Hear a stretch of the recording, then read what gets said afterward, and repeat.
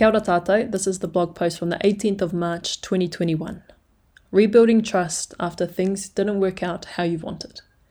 We're into week 2 of making interpretations of Tamati Kapua's betrayal of Ruaio and the events that ensued as a result. Changing the appearance of the night sky, disorienting the navigators aboard the waka, delaying their trip and introducing Tamati Kapua to his fists at Maketu. Oh my gosh. I don't know of stories about Ruaio post-arrival to Aotearoa, besides roughing up Tamati Kapua and continuing on his way. So if you do, please send them through because I'd love to learn more.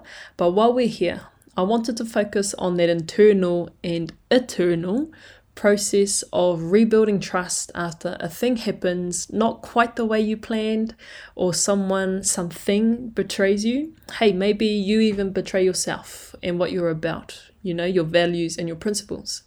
Things go wrong, you fail, you lose, you get rejected or abandoned. It can be incredibly difficult to trust others again, to let people in and to be vulnerable, sure.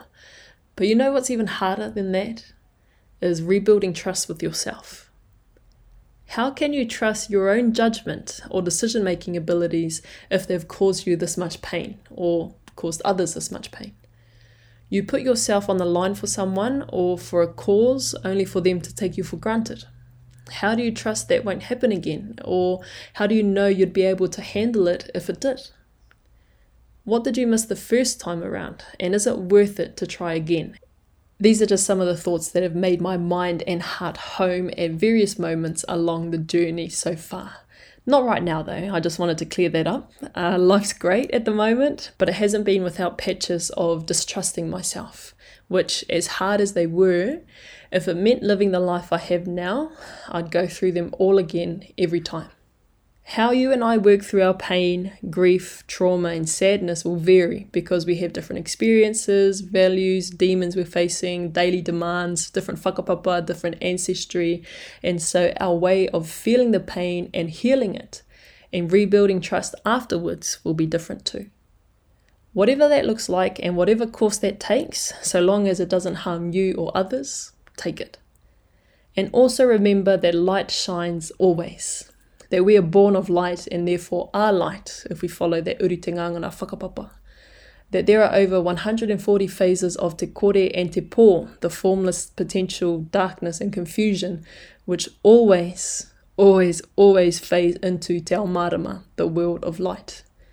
That innate yearning in us to reach for the light in all its forms, love, knowledge, belonging, warmth and life. That Tāne, the atu of the forest, and Tāwhiri Mātea, atu of the winds, defeat Whiro, atu of misfortune, and his armies to obtain the baskets of knowledge so as their descendants we have the capacity to do the same. But don't forget, darkness is part of our whakapapa too. It's an essential phase of creation, from the beginning of the world, pepi and their mama's puku, and seeds sowed into the ground. What we enjoy in te ao marama comes from the darkness, comes from the moments where the depths of our character is tested, our resilience is challenged, and our courage required. I haven't yet learnt how to change the stars and where they sit in the sky, or felt the need to fight anyone to even things out, and to be honest, I'd be terrible and either try hug it out, or talk it out, or walk away. But I think you get the gist. There were probably other parts to the process as well, but these are the main points for how Ruaio worked through his mamae, his pain. We must rebuild. That is the constant. Rebuilding trust is exactly that, a rebuild. You clear away the junk and piece by piece you rebuild and fortify something stronger, perhaps more compassionate and understanding in its place. Ngā mihi mai o hana. And there's a PS here. What Ruaio did had major spiritual ceremonial elements to them to keep him safe, like everything our tupuna did, so shouldn't be diluted to just the physical acts or events, which I think is very important to note, hence why I chucked that in there. Before we get too far into interpreting this piece, I think there was one part after I published it and read it over, and then just in reading it again to record for the podcast, I was like, I don't actually like this. And it's this part about halfway through. If it meant living the life I have now, I'd go through all of them again every time, which is true.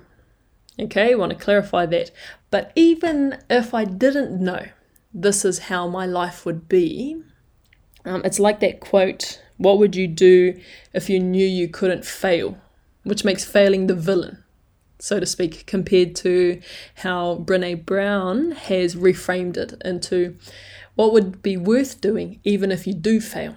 And so all the different things that I've done in my life that have led me down those dark patches or into situations where things have gone wrong, I've failed, I've lost, I've got rejected or abandoned or any of those kind of things, or even betrayed, or I've betrayed myself and what I'm about or what I thought the kind of person I was. I hope that makes sense. Those are all part of the learning process. And so even though I wrote that in there, if it meant living the life I have now, I'd go through them again. That is true, but that's not really what I'm trying to say. Like, I think I could have framed that better, and hopefully through the podcast, you know what I mean. And so that can be our little secret. But I'm so tempted to go back in and edit it. But again, like I've mentioned a couple of times on the recordings, I would rather not edit the blog post because they're a snapshot of a point in time, how I was thinking, how I was feeling, and that's what came out. So I think we'll just leave it at that. And even right now, I'm trying to convince myself not to do anything. But just, a reflection of different things that had happened. And especially trying to interpret this pūrākau at different levels is trying to think about what themes I can draw from it and how they can be applied in a practical way.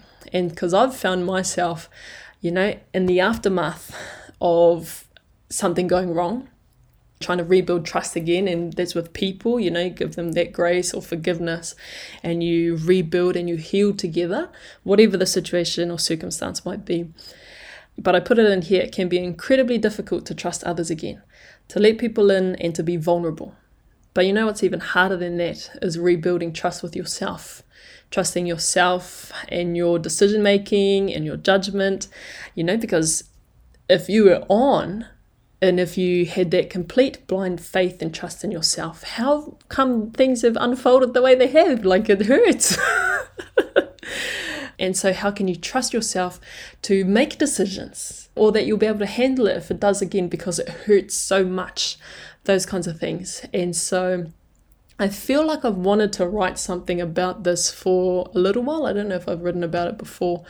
So I'm quite happy with it, apart from that first thing, reframing.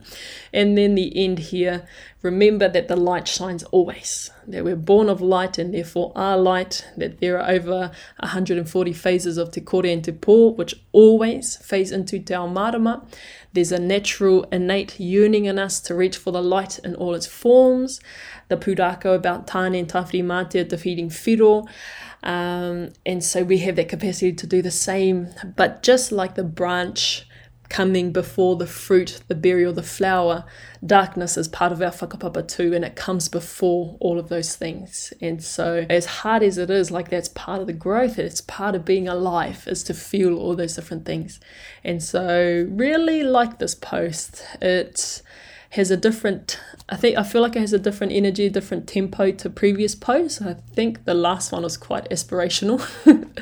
And then this one is just a couple, I don't want to say it's somber, but it's just a little bit, I don't know, I feel like it's a little bit deeper in the feels maybe. Keen to hear how you interpreted it. If you read it, what your takeaways were, if you apply it to your life, if you think it's trash, all of that. Would love to hear it. You know how to get at me. I'll catch you on the next one. Ciao.